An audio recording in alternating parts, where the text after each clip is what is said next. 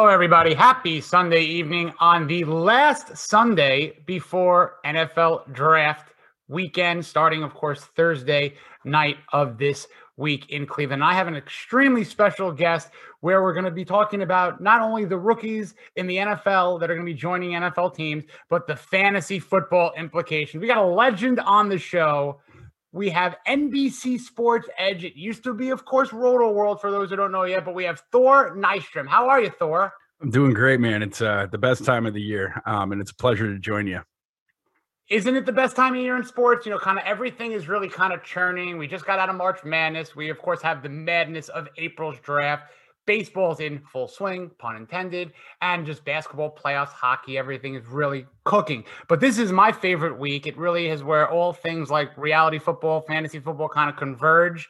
You know, you got your dynasty draft preparation, you got your regular draft and keeper preparation. Then, of course, everyone's a mock drafter. And we'll, of course, do that. But before we get into that, I really, you've been doing your fantasy thing for the better part of a decade. And really, you got your 500-player big board, which is a fantastic resource. And really, anybody needs to go there right away. But before we really break that down, I would love to hear, your path, maybe how things started for you in fantasy. And if you can get a chance to really pub your work. You deserve it, and we would love to give you the forum.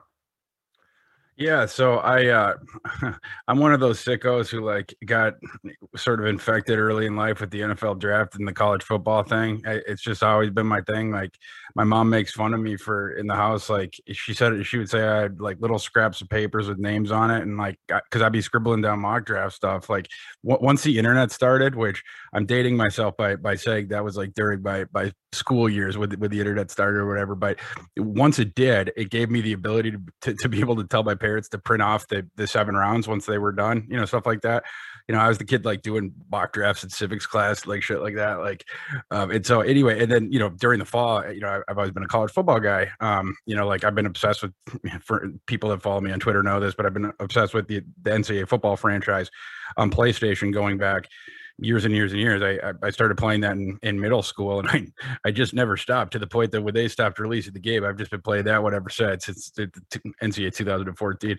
But anyhow, I always wanted to do basically exactly what I'm doing right now from the time that I was a kid. And so I actually quit football my senior year, going into my senior. I played through my junior year, but I quit football in high school because I'd gotten offered a job to do part-time newspaper work at our local newspaper in northern Minnesota, in Brainerd Daily Dispatch.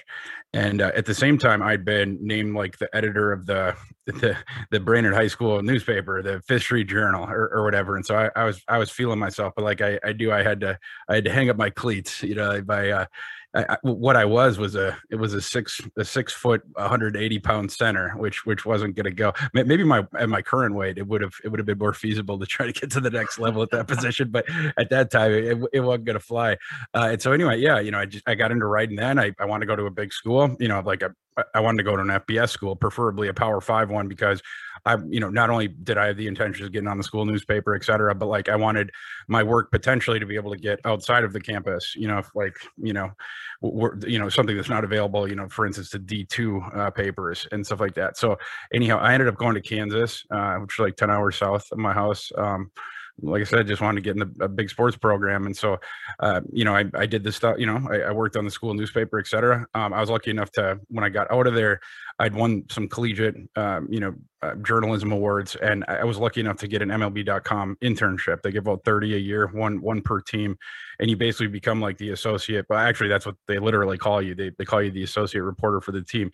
And that gave me a lot of good experience. I was further lucky enough to get the Twins, which was like a dream, although that was either their last season or the season before they moved out of the Metrodome. So I had to spend that summer in the Metrodome. That was the only thing that sucked. But anyhow, so I ended up doing that. And then for just strangely, the time that it was getting out of that, the journalism industry was tanking. And so I did not have a great pick of jobs that I could potentially do. Certainly nothing I wanted to leave Minnesota for. And so I ended up getting into a grad school. I got into Iowa's writing program. And so I went there for 3 years, and that opened up some other opportunities. I got to teach in China for a year, et cetera. But right when I got into Iowa's grad school, that week, I got a call from NBC that they'd hired me as a part-time baseball writer for Roto World, as it was called at the time. And so I did the part-time stuff for Roto World baseball for like 4 or 5 years through grad school, through that year in China, and then a little bit into when I came back. And then we had a college football NFL draft section that at the time only one guy was working on it. You know, it was very sparse as far as that goes. And so they wanted to, you know, add more content to that. So they asked me if I wanted to switch to college football in the NFL draft. And I was like, I've been waiting for you to ask. And so that's what I've been doing for the last 5-6 years. And it's just super fun. You know, like I said, this is what I've always wanted to do. It's terrific, your story. And, you know, it's funny because, you know, we're on an audio podcast, obviously, but we're face up on a Zoom, how we're doing this. And you can see the joy jumping off your face. And I could see the dozens upon dozens of fantastic FBS college helmets in your background. And I know you have a lot of fun with that. You want to talk about your little fun Twitter helmet bet propositions here? Yeah, so I started a collection of helmets, and I the FBS helmets, and I hope to get all 130 teams that play college football at the FBS level. But the prohibitive thing is they all cost around $25 to $30 or whatever, and if you're lucky, you can get one for closer to 20. But that it's a rarity. But anyways, I started putting this thing together, and then people on Twitter, because I do college football against the spread picks during the fall, you'll get people that will disagree with you and stuff like that. And one dude, at one point, it turned out he collects helmets as well. And so, he disagreed with one of my picks, and we were on DMs, and I said, well, I'm trying to build up my helmet collection too. Why don't we just put a helmet on it? And so then he and I started making helmet bets almost every single week. I'd send him my column. He'd go up and down. And usually, we were either generally in agreement or, it was a game that he would pass on. But, every other week, or sometimes every week, we had one helmet bet. And so I did that with a couple other dudes too, this fall. So it helped me to build up my helmet collection a little bit. But like I told you before the show, I also sent out a couple helmets of my own, but I think I was plus helmet. Exactly. You're in the green. That's all that matters. In the green. Your That's profit right. helmet. So, that's a terrific story that you said about your journey. When you hear a lot of writers' journeys and pathways, it's very similar where you grind. You keep on going. You probably, I've referenced this on some other guests who have similar stories. You battle to get to where you want to be. And when you get to obviously where you want to be, it makes those internships or those kind of hourly wage jobs just kind of all worth it. Was there one, in all your experience, or was there one opportunity that stood out as like, this is probably the thing that got me in love with sports to say, no matter what, I'm going for it? Was that one? It could have been a month, could have been a week, could have been 2 years. What was that one opportunity? Like as far as professionally or as far as like when I was a kid? Before you were kind of quote unquote professional, on the rise, internship, even if it was something as silly, holding a cable somewhere. Yeah. Just to be completely honest, it was basically what I realized that I did not have the natural ability to play professional sports. Like my only other talent in life was, either the written word or else, argumentation. And so I only had two choices if I wasn't going to be a pro athlete. It was either I was going to write about sports or else I was going to law school. So it became pretty binary at that point. But like for me, it had always been the writing thing. Like my mom was a journalist. She worked for NPR for years. She would go to different places around the state of Minnesota and do like a live show for like 5-6 hours. She had a studio in the community college in Brainerd. It was called CLC at the time, and they NPR had this little space that was like they'd outfitted their studio. And so was my mom, and then she worked with a guy that turned out that he wrote a New York Times bestselling book. It was this guy named Leif Anger, who at the time was worked at NPR. But anyhow, I'd be in there as a kid, like, she wouldn't have me as a baby, babies. I'd just be there, and she's like, that was back in the day where like, she'd have they had all the razors around and you actually had to cut the film and then tape it together. Like it was crazy. But like, I'd be there all day and I'd see like, she'd, be going through, you'd see the huge tape thing, sort of like at the movie theater is probably how you picture it now, but the huge film. And then it's going, she's listening back to, the interviews that she did. And then I could actually hear the thing start to come together. Cause would listen, go back, listen, cut, put it together. And then, eventually it would sort of form this collage of a presentable piece. And so, yeah, that was something I wanted to do if I couldn't hang athletically, and I most certainly could not. So I was sitting pretty dead red on that. I love it. And I have a very similar, basketball story. Knew really rather early on prior to the college years, just before, wasn't going to extend past high school, and did the editing and the intern thing. But we'll go on and we'll talk about, of course, the draft this week. And we'll mix in, some dynasty rookie drafts on the horizon for the fantasy folk. But with your expertise in the college football arena, let's go through maybe just a quick overall review of maybe the top 32, 35 potential players going to be selected. Obviously, the first round candidates up top.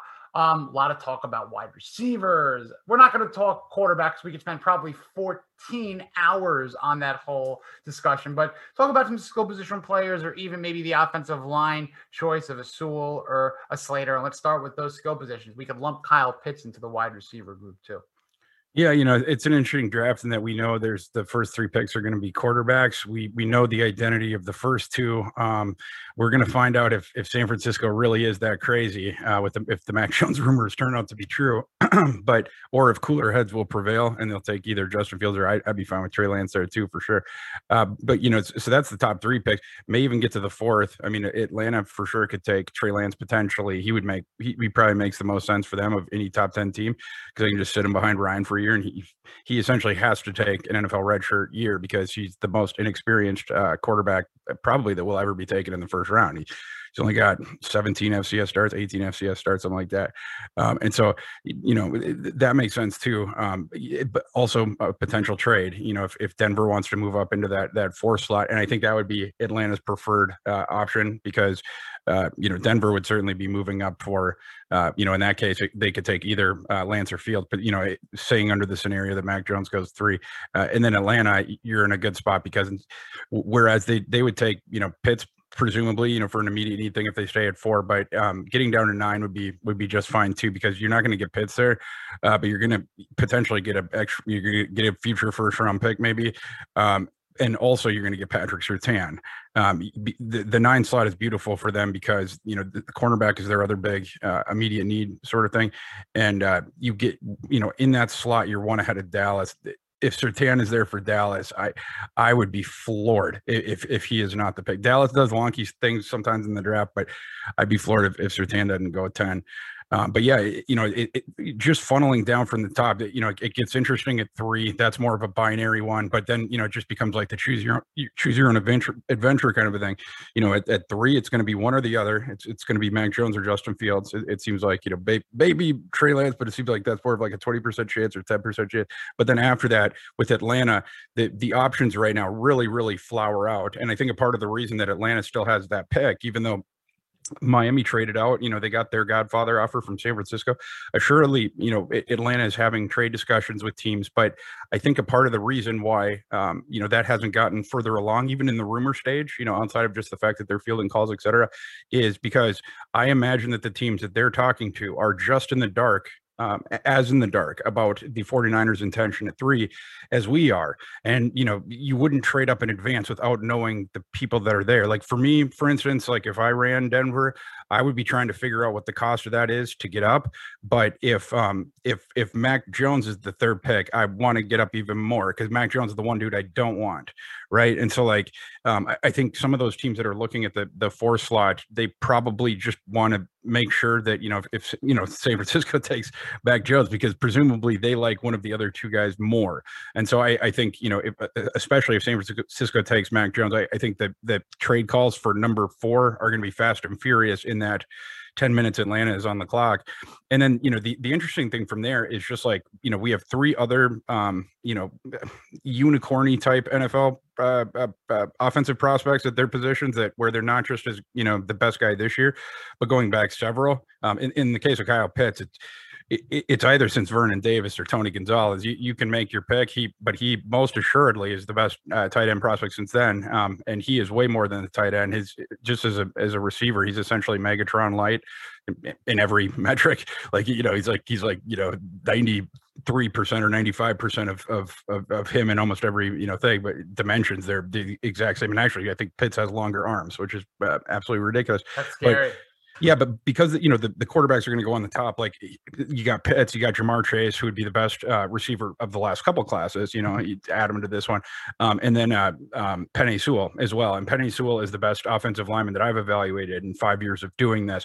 And so the quarterbacks push those guys down a little bit, which it becomes a coup, of course, for teams like Cincinnati. It's a reason that the Dolphins, in trading out of 3 that they needed in conjunction with that, essentially what was a 3-team trade to get back up to 6 from the Eagles. Because they want to guarantee themselves one of those 3 guys. And yes, it was brilliant. I wouldn't have traded down 3 to 12 either in that spot where I knew I could get one of those 3 unicorny guys if I didn't have that ability to get back up. And obviously they caught Philadelphia in a time where they were like, okay, we're going to go forward with Hurts. We don't need to stay in the top 6. We'll be able to get one of those one of the 2 Alabama receivers at 12. And so, they picked up a future first-round pick. And Miami got 2 of them, and Miami's going to get one of the guys that they wanted anyway. In fact, there's scenarios where they get the top guy on their board. I'm not sure which guy that is, but it very well might be Jamar Chase. And right now, it seems like there's a really decent shot that he is available there, because the Bengals is another binary one where it's either Chase or Sewell. But I'd be surprised with how bad that offensive line is if it's not Sewell. I agree wholeheartedly with, if I'm running a Bengals organization, it's kind of foolish to not protect your previous first overall quarterback who had a season-ending knee injury.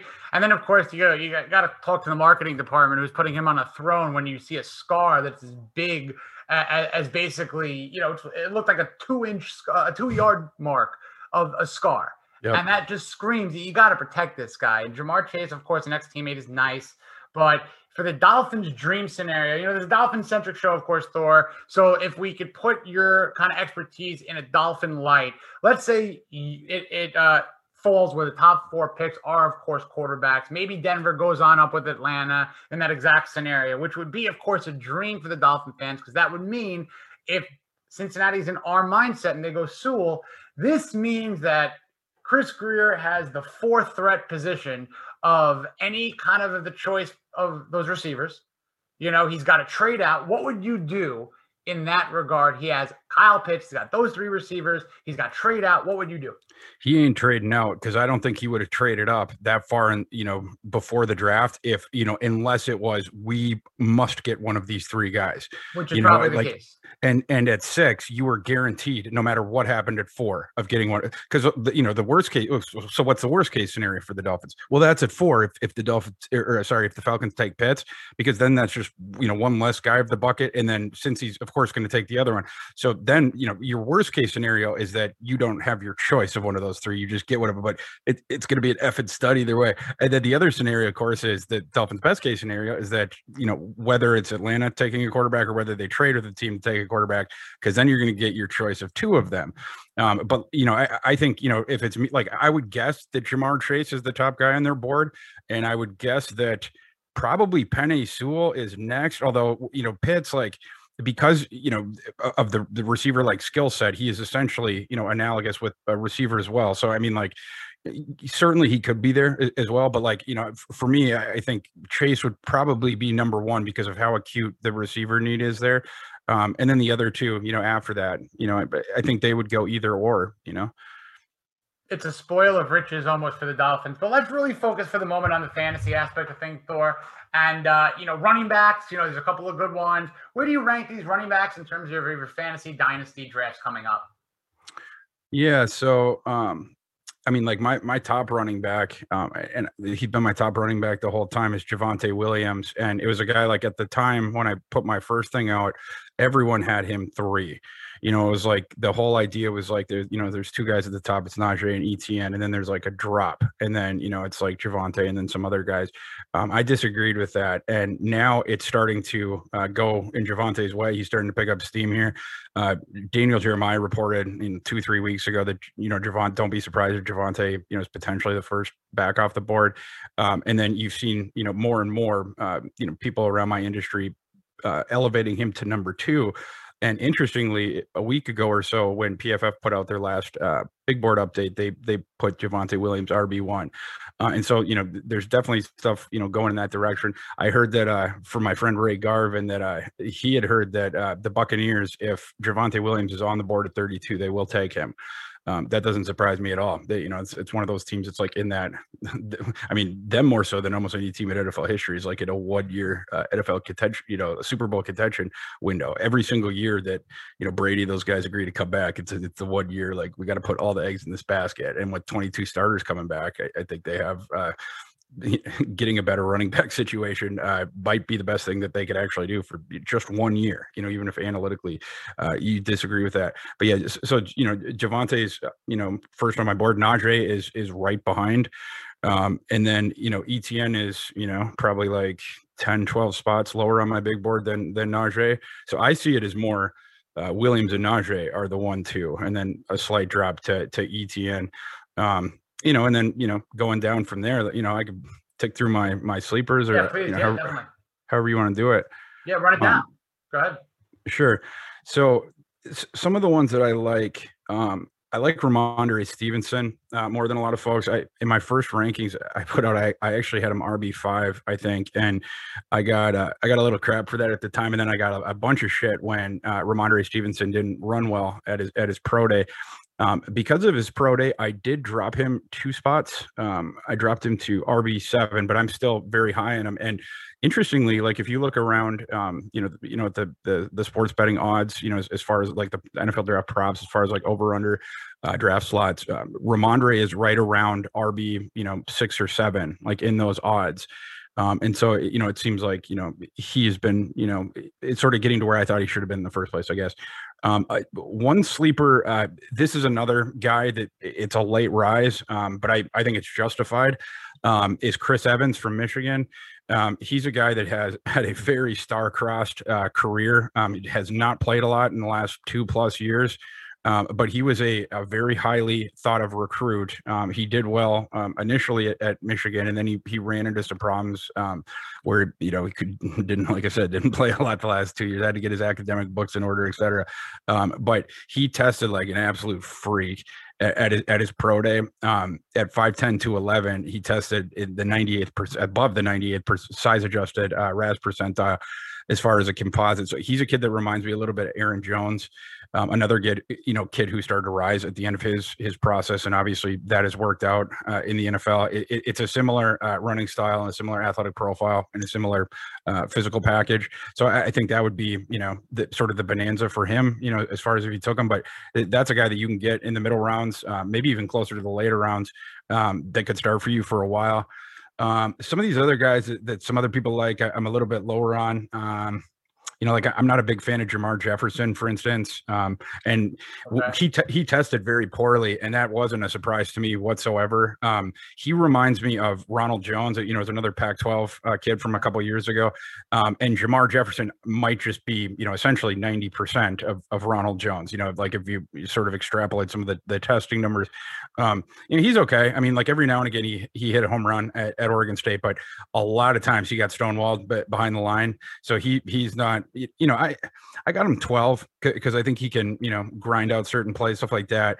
But we know that he can handle volume too. But anyway, he's a guy that I'm lower on. JB and Hawkins, actually maybe I have him I got him 13.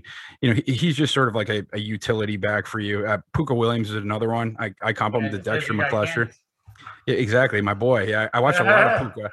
But Puka's also got some off-field problems that he's going to have to answer for, and to get drafted. It's no guarantee that he does. But as far as like a just ridiculously twitchy type runner, Puka's fun because this actually hurts his NFL evaluation, but it made it really fun at Kansas. Obviously, Kansas had shitty offensive lines, and they had shitty coaches, and they had shitty quarterbacks and shitty everything outside of Puka for his whole time there. But Puka would he's again the ridiculous twitch, and he does whatever he wants to do during the run. Like he'll take the craziest paths and be dancing around the backfield and stuff like that. And in Kansas it was really fun because it did lead to a few explosive runs that he absolutely just it's like came out of nowhere. He created them himself. But in the NFL, they're gonna teach him to follow his blocking a little bit more. They're gonna make him because you can't freelance like that. Sustainability for health wise too. You're gonna get crushed. Exactly. Yeah. And he had some, he would get nicked up too in college. He, a very small, slight sort of a build. And so he's, I think, a little bit taller than McCluster, but not by much. And, a similar type games. One guy, as far as a deep sleeper, I don't know if I'm going to pronounce his last name right, so bear with me, but Keenan Wangu, I think it's maybe the last name. But anyway, it's a running back from Iowa State that has been stuck behind a procession of NFL runners, between David Montgomery and Breece Hall is the newest one, a kid we're going to be talking about a lot this time next year. One of the best returning running backs in the nation. But anyway, he was stuck behind them. And you see this every now and again in college football where it's like a legitimately good player that just by quirk of circumstance gets stuck behind, someone who was better. Like the Missouri quarterbacks with Chase Daniel. Chase Daniel had to back up a guy that's not remembered anymore. His name was Chase Patton, and he was actually a much better recruit before he finally got some time there. But anyhow, that was the situation that Keen was in. But he went to his pro day and he made himself some money because I think he's going to get drafted just because of this. He tested as a 99th percentile size adjusted athlete at 6'2", 210 pounds. That's going to play. That, what do they say? That dog will hunt. He is going. Yep. Yeah, he's going to have a decent shot to make a team just on that athleticism. So that's another deeper guy. Going even deeper, Nate McCrary from Saginaw Valley State. He tested right under the 95th percentile, and he's a good looking type athlete. 6 foot 213, right around where you want for the threshold. So he's another guy. Stevie Scott from Indiana is a kid that's going to hang around in the NFL for a while. Reminds me a ton of LeGarrette Blount, except LeGarrette Blount, with his last season at Oregon, punched a kid from Boise State. I don't know if you remember that. Yep, I remember that very much so. Yeah, I was surprised he got his NFL shot after that because that was pretty ridiculous. But anyway, the game, Stevie Scott will bring you that, but without the punching Boise State player. Those are a few guys. I mean, I could go even deeper, but those are guys that I think, would have shots. Jared Dokes is interesting too, as far as a deeper guy, because he's a big kid that's athletic, that was also in a situation in college where they had several other backs. And Cincinnati's offensive line was really up and down. James Hudson is one kid coming off, from that offensive line or whatever. But he didn't always have the best opportunities, would get hit in the backfield, stuff like that. And so, but between all that stuff, we haven't seen him as much, getting nicked up and then, playing with some other good backs. But, he's another guy to look into.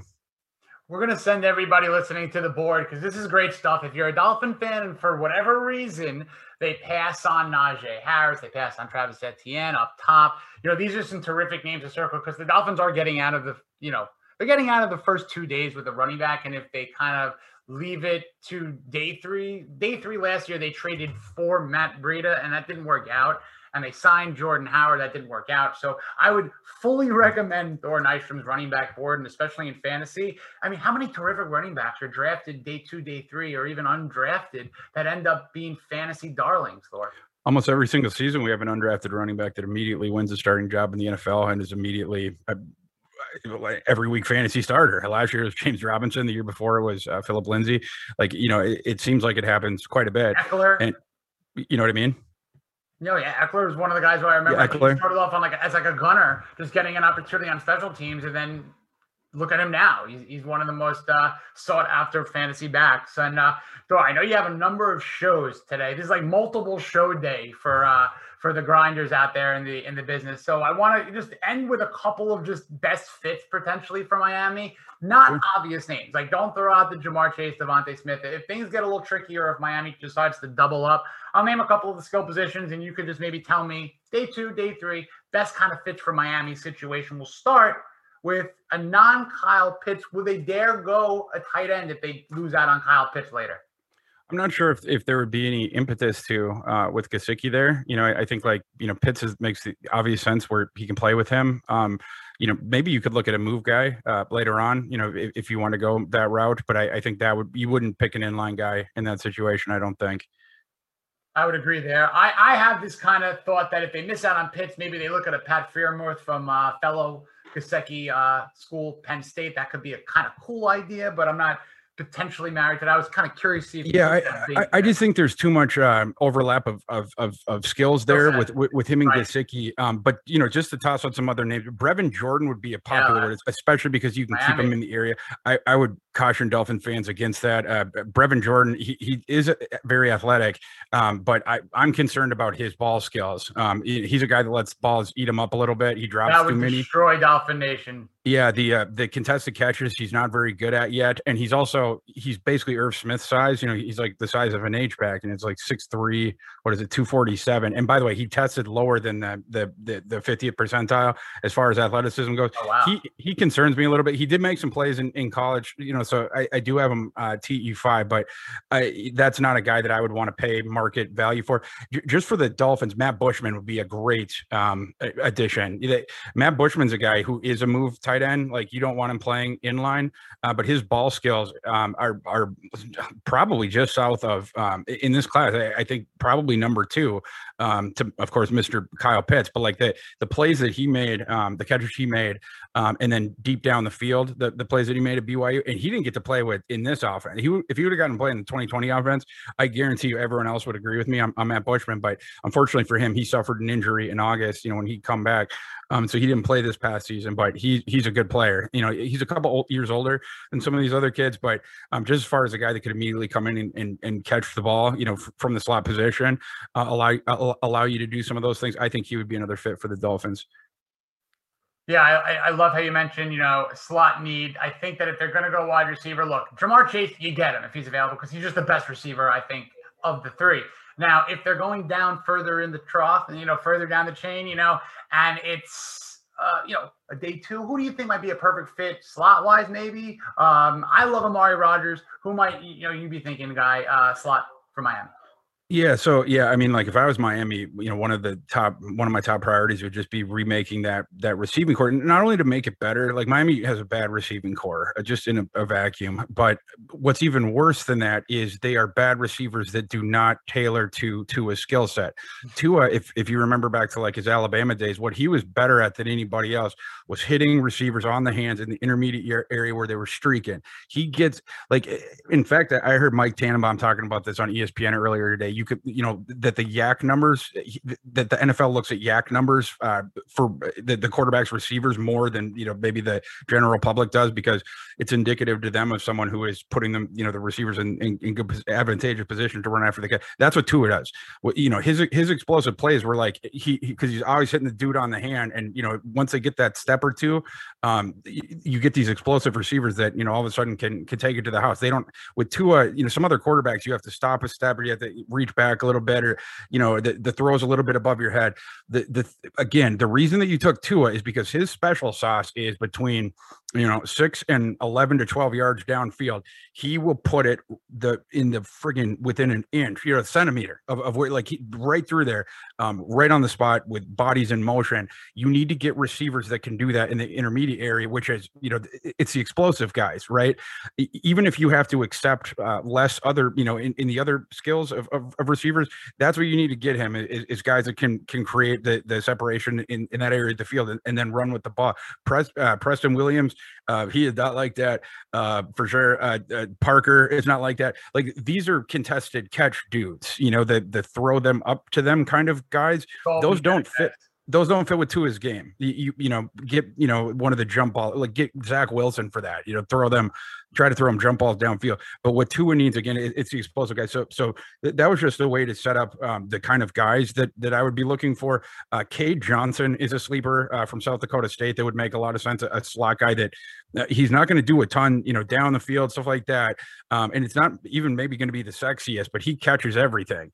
And so, just as far as like a chain mover potentially that you can get on a discount. Another guy potentially is Tutu Atwell. Yes. Because the one thing I will give the caveat with is Tutu did not run a lot of routes in the intermediate area in college, but he did two things very well. He turned the quick hitters into explosive plays. But the other thing, the reason I'm bullish on him is for a guy that's that small, reliably in college, and especially go back to 2019 at Louisville, he burned people downfield. And so he can do interesting things, as far as spaces go. If you could teach him to run the intermediate routes at all, or to, he doesn't like to get hit across the middle because he's only 160 pounds. I understand why, by some of these freaks. But anyway, if you can keep him out of harm's way in the intermediate area, and get him into those situations like I'm talking about, where it's him streaking across the field and Tua just hits him, like Tutu's going to find out real quick, like, oh my god, like I was playing with fucking Mikhail Cunningham and like all these bums that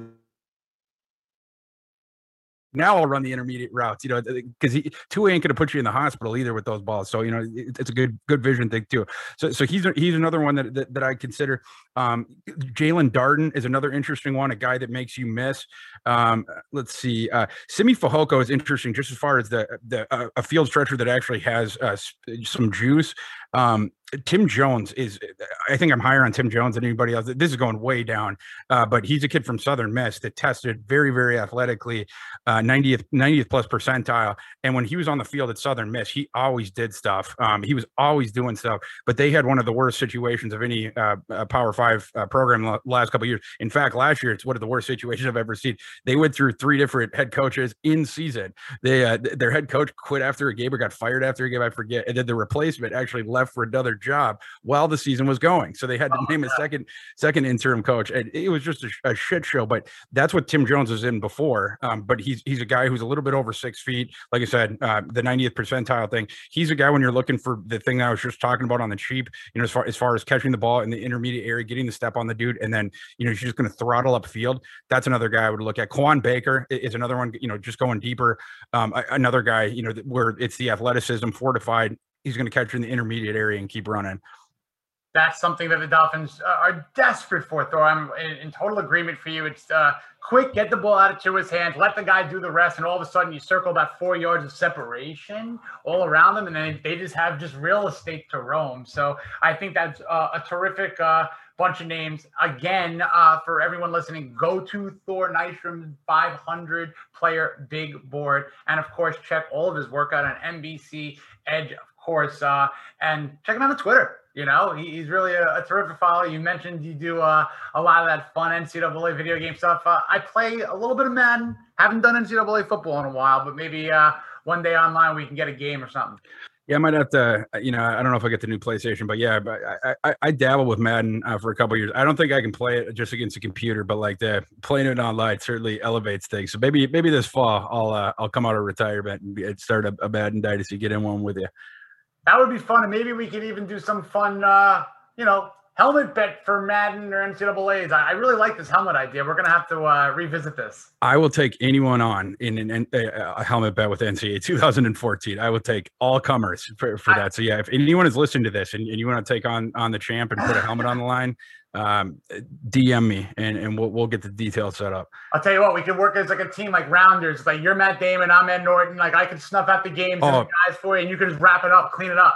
Dude, I see the Worm, right? Was his name in Rounders? Like I see the Edward or the or the Knish, right? The Joe, yeah, like I look maybe more like Knish. Family is from Brooklyn, so Exactly, yeah. You could be like some sort of combination of the two, and then you send me into these situations, and I come out with all the helmets. Dig deep into a little bit of my my Twitter media, and you're going to give yourself a laugh if you haven't seen it. But set you on up for that. But you really were a pleasure just giving me all this information of both college and fantasy. I love following you on Twitter. I really appreciate your time. So if there's really anything that you could let everyone else know before you get on with your Sunday, which is thanks again for that time, Thor. Of course, yeah, man. It was great to talk to you. Like you mentioned, the 500 board. Check that out on NBC Sports Edge this coming week. The next 4 days or so, I'm gonna have multiple mock drafts out. I think tomorrow I got a 7-round mock draft coming out. So check that out. My rankings are all done by position. If you want to check those out. And then on Twitter, at Thorku is my handle, THORKU. I will be very active in the week ahead, especially over those 3 days with the draft. I always have plenty of heartfelt takes, so come and check me out and say hi. Can't wait for that. And listen, we're doing some live shows Thursday, Friday, and Saturday. So you're welcome if you have 5-10 minutes to pop on, give a take, and of course, would love to do this over the season with you. So appreciate it, Thor. Have a go, and for everyone listening out there, Fins up.